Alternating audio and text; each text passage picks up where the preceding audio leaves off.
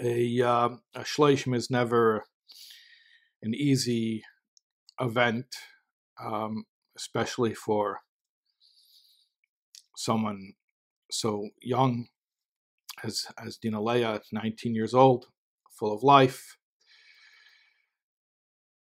so beloved and so full of love. And it's a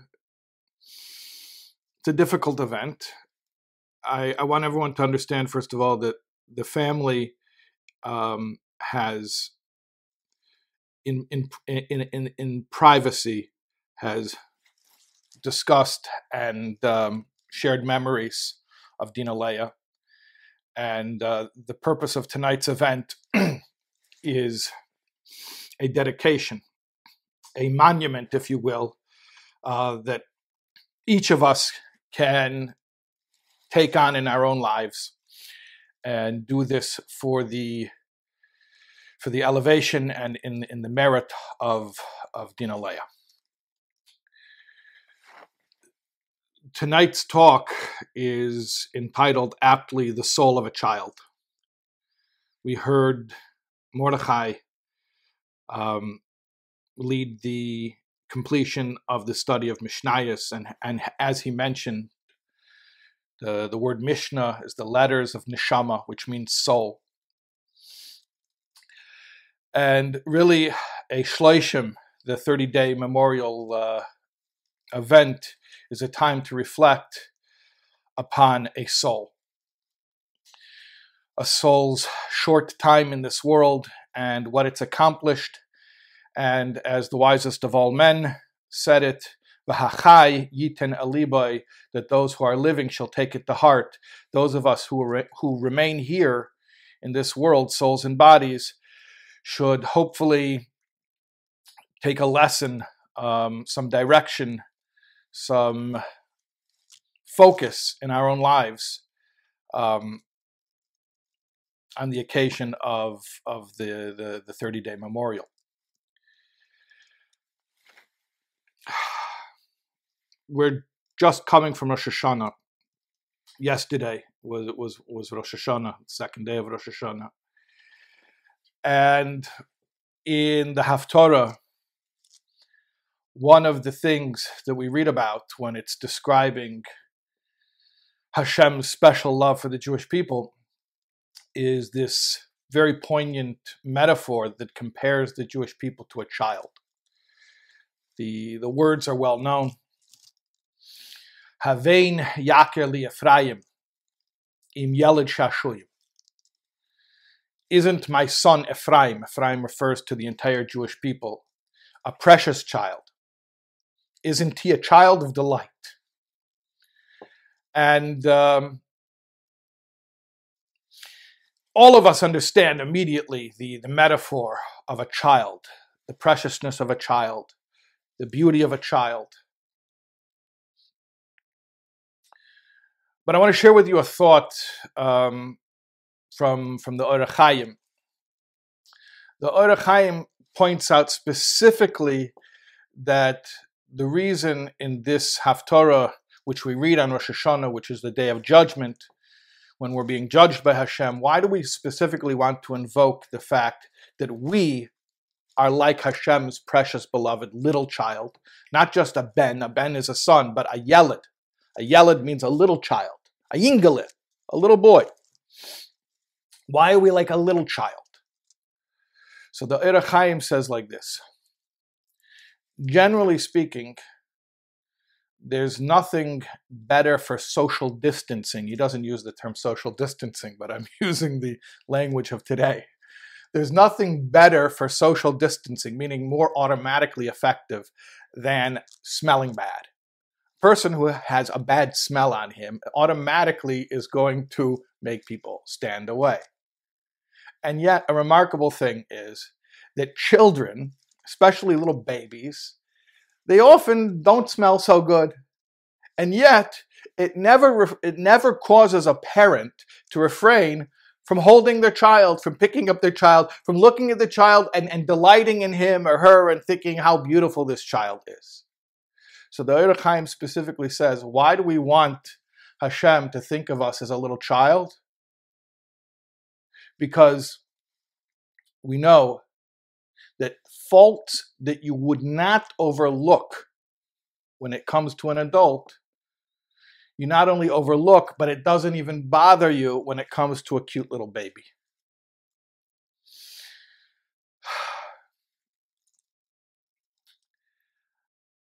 I think there's something important there for us to consider, and it's not just about Rosh Hashanah. It's really about all year round. Why are babies beloved? Why are babies precious? Why is it so easy to find a baby lovable? So I was thinking, parents, when their child is a baby and he's lying there in his crib or her crib, they have so much nachas from their child. And it's really funny because the child didn't do anything. What are you proud of? What are you proud of? The child didn't do anything yet. And yet, everybody looks at the baby and they're so proud. So, where's this coming from? What's this about? Nobody says to their baby lying in their crib, hey, listen, why don't you grow up, learn how to talk, we'll go out for coffee, we'll have some conversations, and I'll figure out if you're the kind of person that I like. Why don't you go accomplish something? You have something to show for yourself. You'll have a CV, you have a resume, and then I'll see if I like you. Nobody says that to their baby. The baby gets a free pass. Automatically, the baby is beloved, and not just beloved, we are proud of the baby. We have nachas from the baby. It's a funny thing, isn't it? But here's the thing. There are two types of nachas. There's nachas because of what you've done. I'm proud of what you've done. And then there's a much more essential nachas that's much deeper, which is I'm proud of who you are. When Hashem looks at the Jewish people, yes, there is a certain degree of nachas over what we do when we do mitzvahs. But there's a deeper nachas that Hashem gets that has nothing to do with mitzvahs, has nothing to do with anything that we do. It has to do with who we are. And this is what is referenced in the verse. In fact, it's one of the verses, the 12 psukim, which the Rebbe instituted that every child should know and know by heart and be able to teach to their friends. That Hashem looks at the Jewish people and says, Ma'aseh yodeh lihispoer. They are the work of my hands to be proud of. He's proud of them just for who they are. And that's what we see when we look at a baby. We do not put conditions. We do not put limitations on our pride of them. We don't say, maybe grow up, accomplish something, then we'll evaluate it and we'll decide whether or not we're proud of you. We look at them and we are proud of who they are just because they exist, just because they are.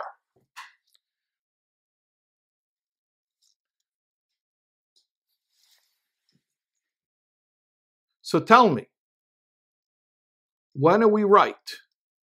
When we look at the baby and we have unconditional pride?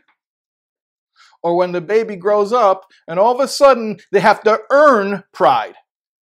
They have to earn worthiness. They have to prove that they're worthy of validation. When are we right? When we give them unconditional pride, when we're proud of them just because? Or when we tell them, we'll be proud of you when you earn it. And if you want to be like Hashem, and you want to be proud of your child the way Hashem is proud of your child, then the answer is obvious. We were right when they were babies, when we put no conditions on our pride. And we increasingly drifted from that when we started putting conditions on it. So when it comes to a baby, we get it right. I'll tell you when else we get it right. Unfortunately, when else do we look at someone and we say they're perfect, they're holy? We don't scrutinize them anymore. We don't evaluate them. We don't compare them to others. We just say they're good, they're beautiful. When do we do that? Unfortunately, after they pass away. I'm sure people are familiar with the saying we have, Achrei meis kedeshim emer.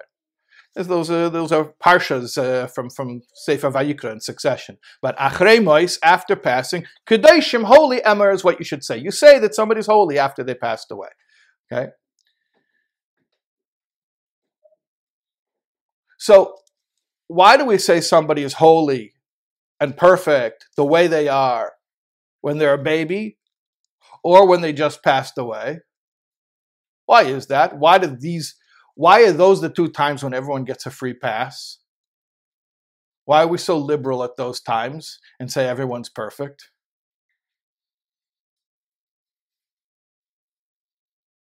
And maybe, maybe we're being too soft. Maybe we're being too gentle, It's like the participation trophies. Everyone gets a trophy. Everyone's a winner, right? Maybe we need to be tough, right? Maybe we should start putting conditions on our love and our pride of babies and of the departed. No, but nobody thinks that. You know why nobody thinks that? Because the one time, or actually the two times in a person's life when everybody has clarity is either when they just got to this world or they just left. And why is it? Why is it that we realize how precious and pure and holy a person is either when they just got to this world or when they just left this world? It's very simple. Because what makes every one of us precious and pure and perfect? The neshama. The neshama. The neshama is precious and pure and perfect. HaNeshama shenesata bi tahirahi. The soul that you've placed within me is pure, is perfect. So when the soul just got to this world, we can still sort of pick up, even regular people like us, can still sort of pick up on the fact this otherworldly being has just arrived from another plane of reality. We sense the neshama.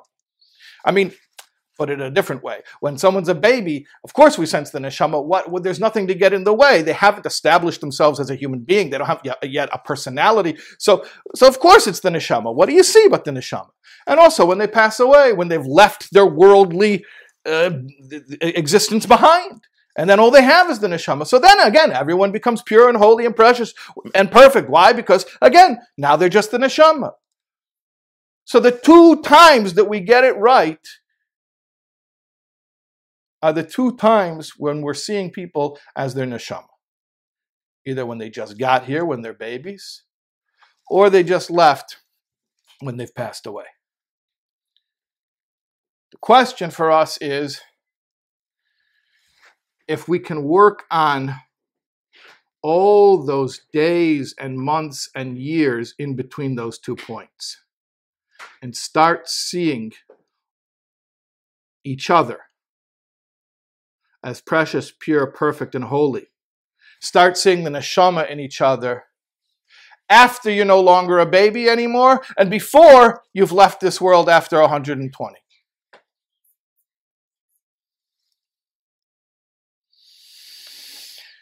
There's a Gemara in Nedarim, Daf Samach Vav Amud Aleph.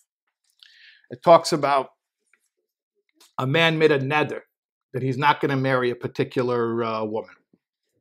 Now, when a person makes a neder, the only way to get out of it is you have to go be shoyl by a chacham. That means you have to go ask the sage, and the sage has to find what's called a pesach, an opening. And what's the opening? He has to find some fact that had you known it at the time you made the vow, you would never have made that vow. So in this particular, like if a person says, I'm not going to eat milchiks anymore, and then you come to get absolved of the vow, and so the chacham will say, well, did you know ice cream is milchik? No, I didn't know that. If I had known that at the time of the oath, I would never have made such an oath. Okay, fine, so you're released. So this guy made a vow, made a neder, he's not going to marry a certain woman. And for whatever reason, it was not vowed that there was pressure that he shouldn't keep it. Anyways, long story short, he goes to Rabbi Yishmael. Who was Rabbi Yishmael? Rabbi Yishmael ben Elisha, Rabbi Yishmael Kohen Gadol. We're going to read about Rabbi Yishmael in just a week from now on Yom Kippur, when we read about the Asarei Harugei Malchus, about the 10 martyrs. Rabbi Yishmael was one of the 10 martyrs who was brutally tortured and murdered as a leader of the Jewish people. He was murdered by the Romans. We read about his fate in the Machzer on Yom Kippur Day. So Rabbi Yishmael was the particular chacham in this story, the particular sage. This man came to Rabbi Yishmael. He says, I made a neder. I'm not going to marry this particular woman. So Rabbi Yishmael says, let me see what I can do to find the Pesach, to find the loophole to get you out of it. Has to be something that if you had known at the time of the vow, you would never have made the vow. So he arranged that they should bring this woman to him. And what did he do? What did Rabbi Yishmael do? He gave her a makeover. Can you believe that? A Tana gave a young lady a makeover. You can make a reality show out of this, right? He gave her a makeover, and he decked her out in jewels and fine clothing and the whole thing. And she looked like $1 million. After she was all dressed to the nines, they brought her in. And Rabbi Yishmael asked this young man, he says, young man, is this the young woman that you said that you would never marry? He took one look at her and he said, no, not this young woman. Why would I say something so foolish like that? Of course I didn't say that. That was the Pesach. If I had known she could look like this when she was made over, I would never have made, right? That was the whole point of the makeover, right? So Rabbi Yishmael lifted the vow. That's not the end of the story, and it's not the point of the story. The Gemara then continues and says, Be'esei Shah. At that moment, Bacha Rabbi Yishmael va'amar. Rabbi Yishmael cried, he wept. He wept to Hashem and he said, Kol b'nais Yisrael yafes, no'es. All Jewish daughters are beautiful. Elo anias min avlosan, but poverty mars their beauty.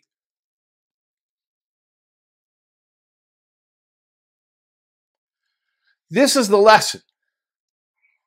This is the lesson for each of us. The neshama is a precious, beautiful, perfect daughter of Hashem. It comes down to this world and the poverty of this world, of being a neshama in a body, and a nefesh abamis, and being in golus, and all the distractions of ilam haza, of this physical world. And it takes a toll. Don't fool yourself that it takes a toll. And when you meet this neshama as it is in a body, you don't necessarily recognize, you don't necessarily see that perfection that's inside. You have to be a maven, like Rabbi Yishmael, to be able to see that, to understand what the potential is there. Rabbi Yishmael was able to see it. He understood.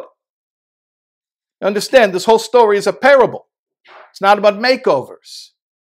It's about the potential of every single Jew. When he saw a Jew who doesn't look perfect, he understood it's only a question of a diamond in the rough. It's only a question of revealing what's inside and bringing it out.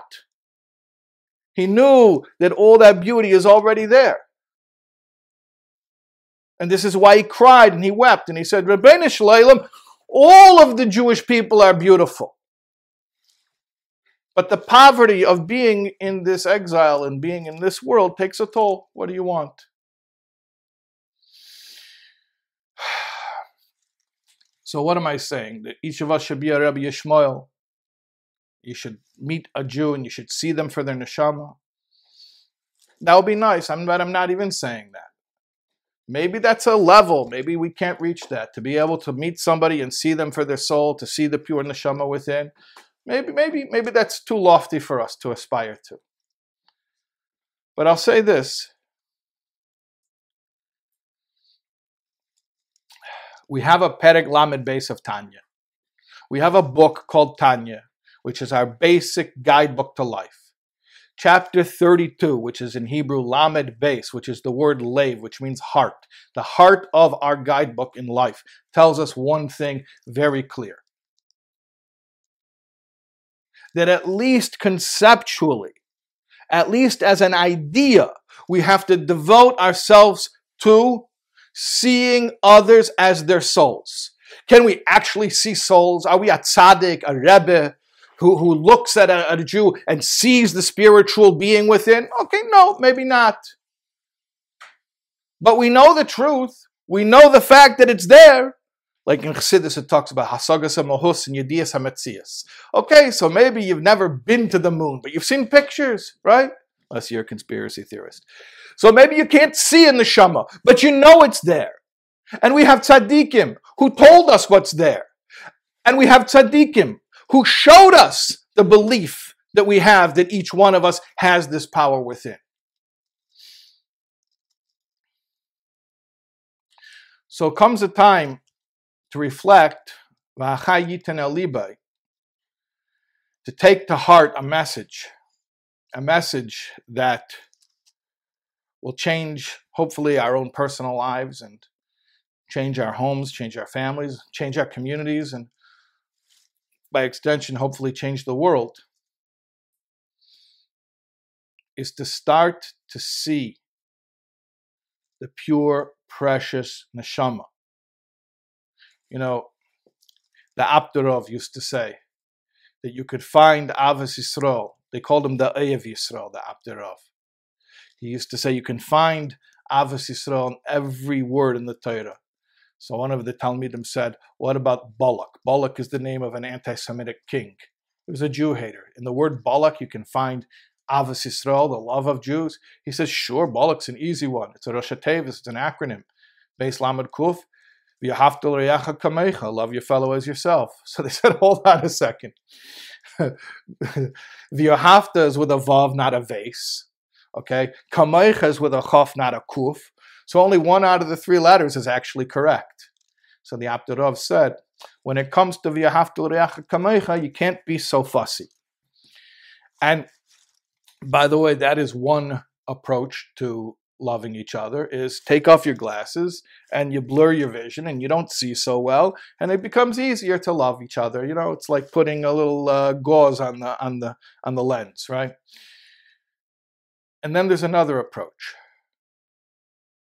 And that is the approach, almost the opposite actually. Not to say that if you can't find what to love about a Jew, don't look so closely. Stop looking so closely. Stop scrutinizing. No, the opposite, actually.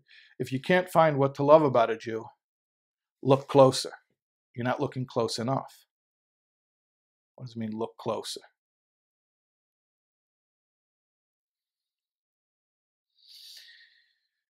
A little patience. A little tolerance. Take a little time. Try to appreciate what every single one of us has to offer. Because Hashem does not send superfluous souls to this world. Every single soul that comes to this world comes here to accomplish a mission that no soul has ever accomplished before and no soul will ever accomplish after.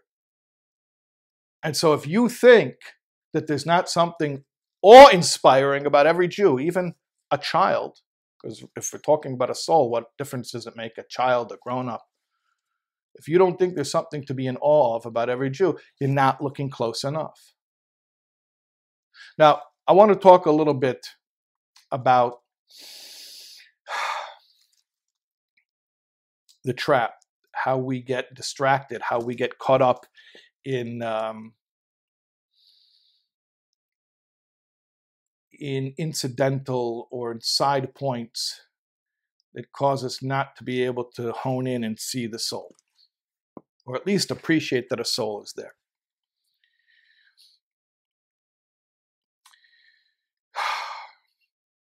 We know that the Jewish people, we are descended from the 12 tribes. And from the 12 tribes, there are two matriarchs, Rachel and Leah. Now, what do we know about Rachel and Leah? We're told, Ve'ene Leah rakois, the eyes of Leah were tender or bleary. It's an interesting thing to say about one of our matriarchs. Ve'Rachel hoisa yefas marav yefas toyer. And Rachel was beautiful of features and form. So a little bit funny. First of all, when it's talking about Leah, talking about bleary eyes, what kind of a thing is that to say? Second of all, it's talking about Rachel, and it's saying that she's beautiful. I mean, I'm sure she was beautiful, but that's how we speak about our matriarchs. So obviously it means spiritually beautiful. I mean, it means both also. It's literal as well. But it means spiritually beautiful. She was a beautiful tzaddikus. Okay, then we have another problem. Then what was Leah? The bleary eyes doesn't just mean physically. It also means something spiritual. So what are you telling me spiritually about Leah? Rachel was a perfect 10 spiritually. And Leah was what? What was she spiritually? So we have to understand, first of all, literally, what does it mean, the bleary eyes? Rashi helps us out right there in the pasuk. He says her eyes were bleary because she was crying all the time. Why was she crying all the time? Because everyone used to talk. You know how people talk? Okay. So they talked back then too.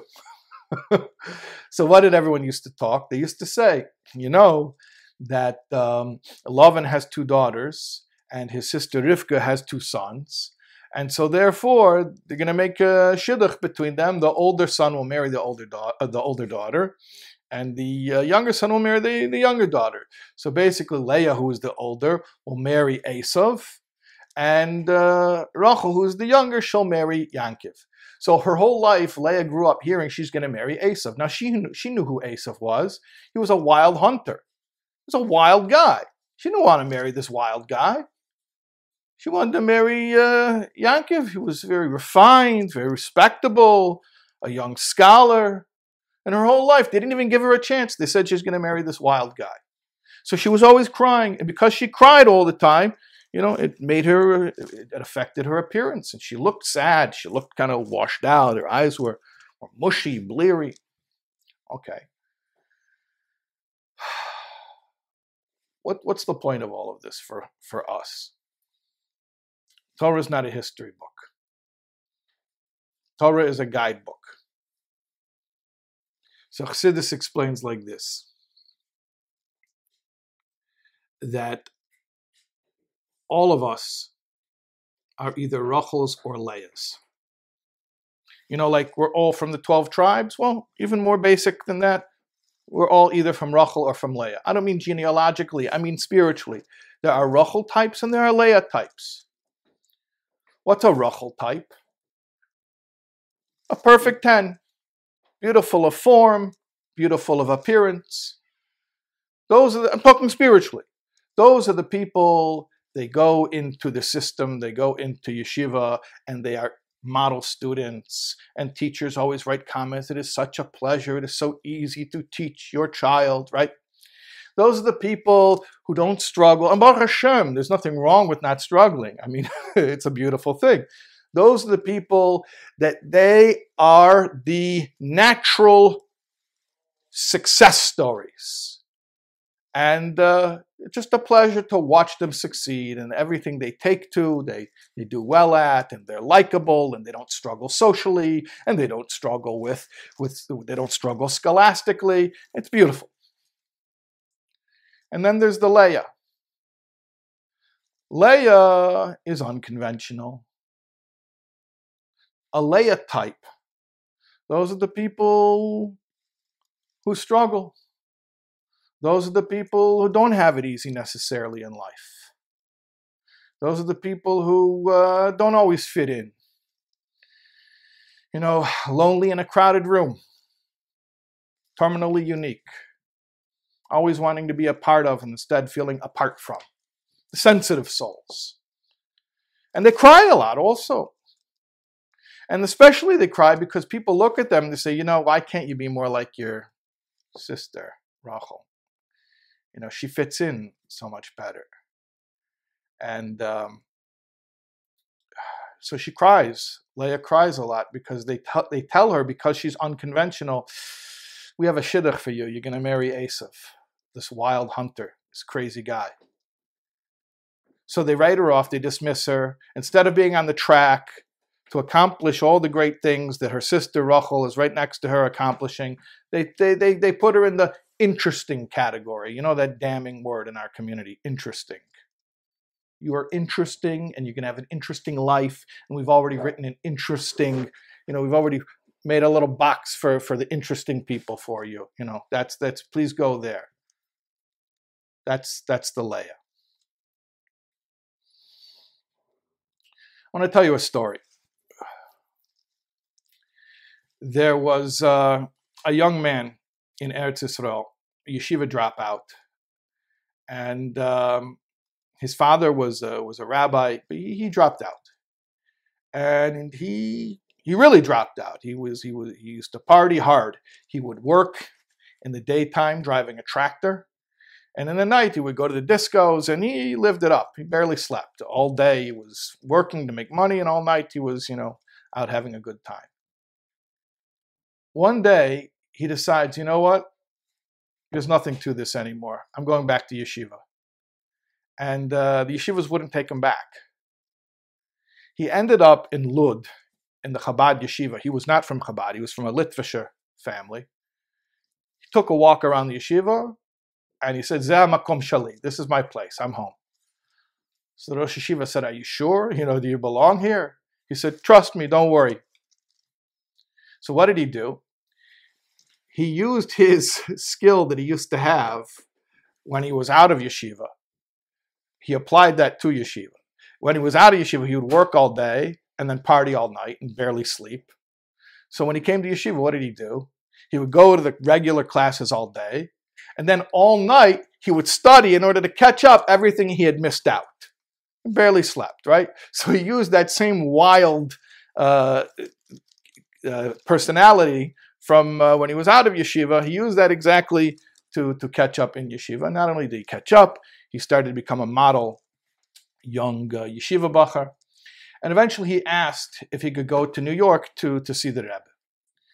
So normally the Rosh Yeshiva did not like to send bachrim to the Rebbe because he felt they were too young. But this young man, he was more mature. He'd been out in the world already. He'd had experience. So it wasn't such a concern. So they told him, yes, you can go to New York. You can go to the Rebbe. So this young man, Ruvain, his name was, he went to New York and he prepared for his first Yechidus. Now, he had been told that your first Yechidus with the Rebbe sets you up for life. Whatever the Rebbe says to you in your Yechidus, this, especially the first thing the Rebbe will say to you, that's like your path in life. So he was very, very, focused on this, very intent on finding what's going to be the first thing that Rebbe says to him. So he wrote a long letter. Now, in the letter, he wrote his background about how he had left yeshiva. He wrote about, what had happened. And then, but the main part of the letter, he wrote about what he was doing in yeshiva now after he'd come back, and he had joined Chabad, and he was learning Chassidus.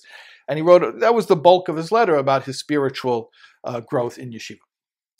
So the Rebbe took the letter, and the way the Rebbe used to read letters in Yechidus was the Rebbe would take the letter and put it like on a pencil and like go like this.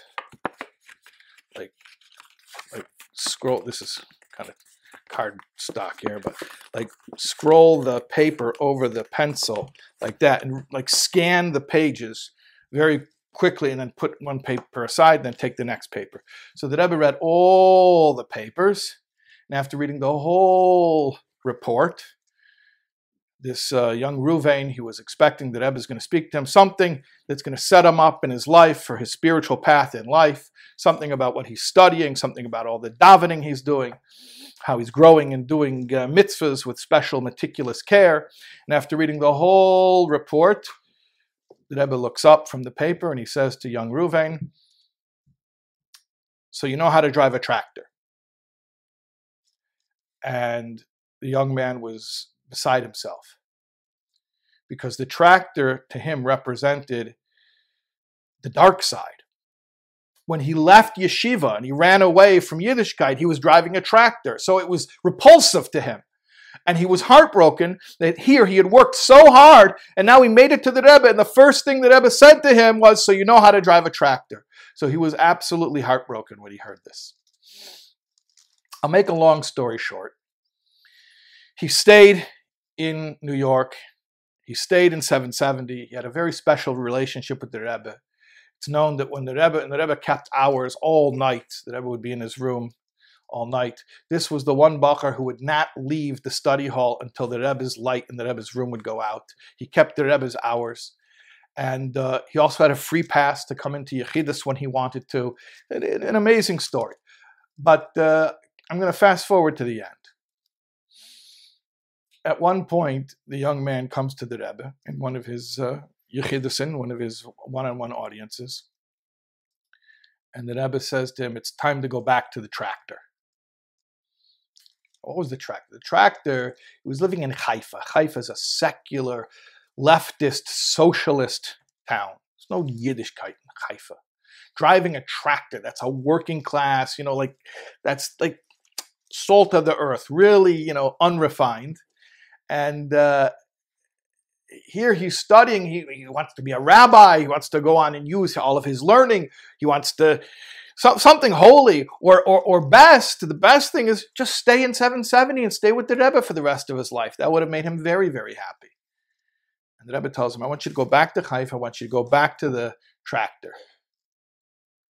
So he started crying. The Rebbe tells him, "Either way you have to leave. Mamon of Shach, either way. Because if I'm a Rebbe, then I know where your soul belongs, and I'm telling you right now where it belongs. And if I don't know where your soul belongs, and I'm sending you to the wrong place, then I'm not a Rebbe, then why would you want to give up your life to stay here with me? So at this point, either way you slice it, you got to leave." And he was heartbroken, but he did what the Rebbe told him to, and he left. And Reuven Dunin went back to Haifa, and he got his job on the tractor, and he wore a hard hat, and he carried his lunch in a box every day to work. And he worked with gruff guys, manual laborers.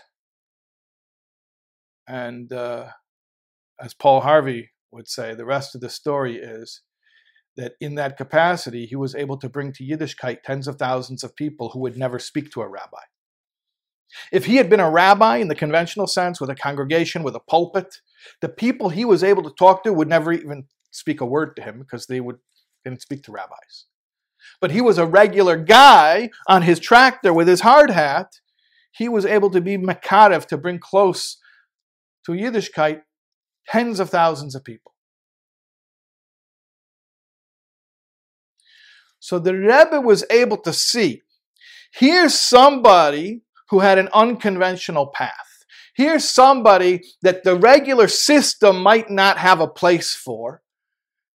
And the Rebbe not only was able to see how this person has an important shlichus, but that the whole idea of this person being unconventional, not fitting in the box, not being your standard yeshiva bacher, not being the one who went through the system the normal way. His life wasn't the plan A, it was the plan B. The Rebbe saw that this itself was the greatest potential, had the greatest power. We have so many layas who have incredible power, who can do things in this world to finish the job and to bring Mashiach. And we need to let them loose onto the world.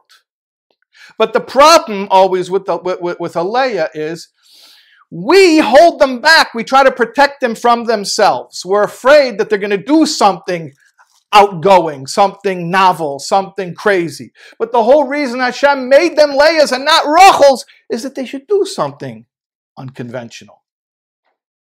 But we try to protect them from themselves. We try to make them rochels. We try to put a square peg in a round hole and cause them all this anxiety. And we tell them, a person like you is going to have to marry an Esav. But you want to know the secret? The secret is, Leah really should have married an Esav. Not because of the reason people were saying, but for a deeper reason.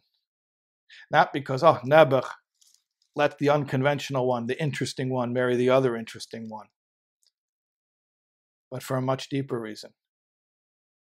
If Rachel would have married Esav, he would have devoured her. He would have eaten her alive. She wouldn't be able to accomplish anything in that marriage. But Leah, with her unconventional personality, maybe call them rough edges even, if you will, she could have elevated Esav.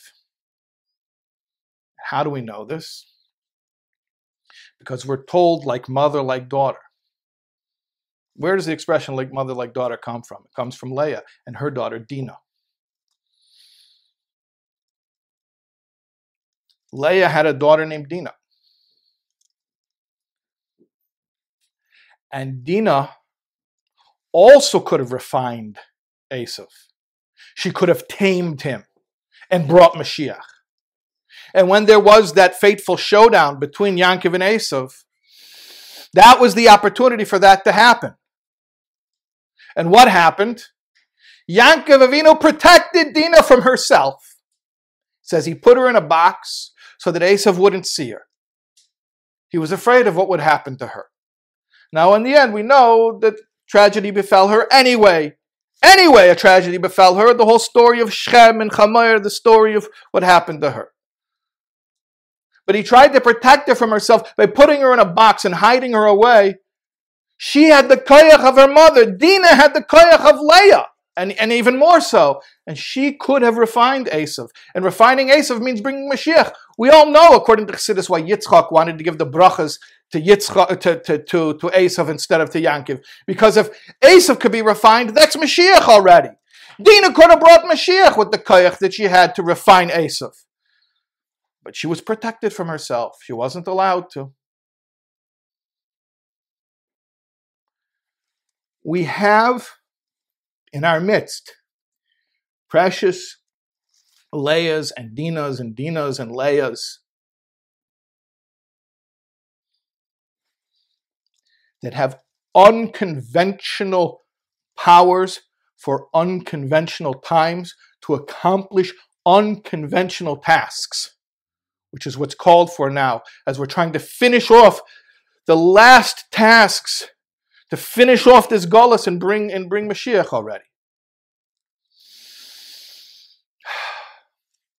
So for our own selfish, at least for our own selfish motives, if we can't do it out of Avos Yisrael, if we can't do it because of a chapter 32 of Tanya, at least do it because each one of us has reasons why we're in pain in Golus, and let's put an end to the Golus by unleashing the power of the Leahs and the Dinahs who have these unusual skill sets.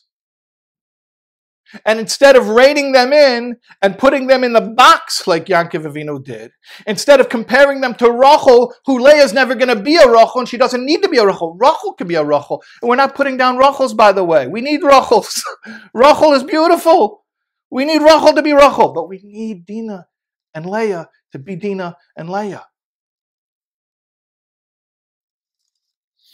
I'm so heartened and inspired and encouraged by what I heard about the two programs that are being done in Dinah Leah's in her memory, the Life program, literacy, inclusion, friendship, emotional health.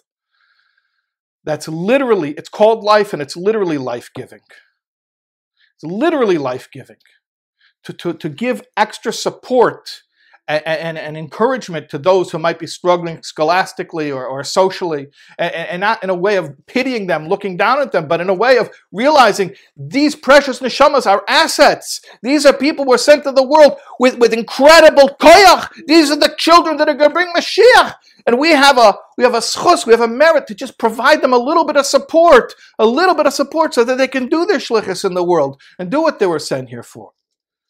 Also, what we heard about the Dina's Happy Place is going to be set up in Bnei Chomish. What an amazing concept. What an amazing concept that within the school, instead of so many children who go to school and feel inhibited, they feel crushed, they feel like school is a place where they cannot find a safe place, to provide within the walls of the school a happy place. And I want to say something. Those of us who have a Rebbe who sees the neshama in each and every Jew, our Rebbe sees the precious, perfect neshama in each and every one of us. And not just when we're babies, and not just when we just passed away and left the world.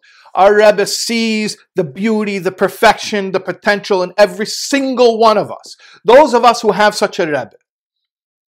And those of us who have a guidebook for life called Tanya with a chapter 32, a Perek Lev, that teaches us to look at the soul. We have to be at the forefront of inclusion, of supporting every type of child. The forefront. I'm going to say this explicitly and clearly. Those who have the Lubavitcher Rebbe as our guide in life, those who have Chassidus Chabad as our guidebook in life, we should not ever be second fiddle. We should be at the forefront. We have the tools. We have the wisdom. We have the light. We have the knowledge. We know how to see and bring out the beauty and the perfection in every single different kind of child. We should be cutting edge and leading this, and the world should be learning from us. And the same way the world learned from us in the world of Shlichus, where we showed in the world of Shlichus what it means to love and to cherish every single Jew. We should lead the world in chinuch, in the educational system, to show what it means to love and cherish every precious Jewish child as a neshama. So if each one of us can take on one thing, those of us who are parents, those of us who are educators, those of us who are students, one thing toward this cause, and to do this in the merit of Dina Leah, and to finish her job and all of our jobs collectively to bring Mashiach already to this world and bring healing to all of us.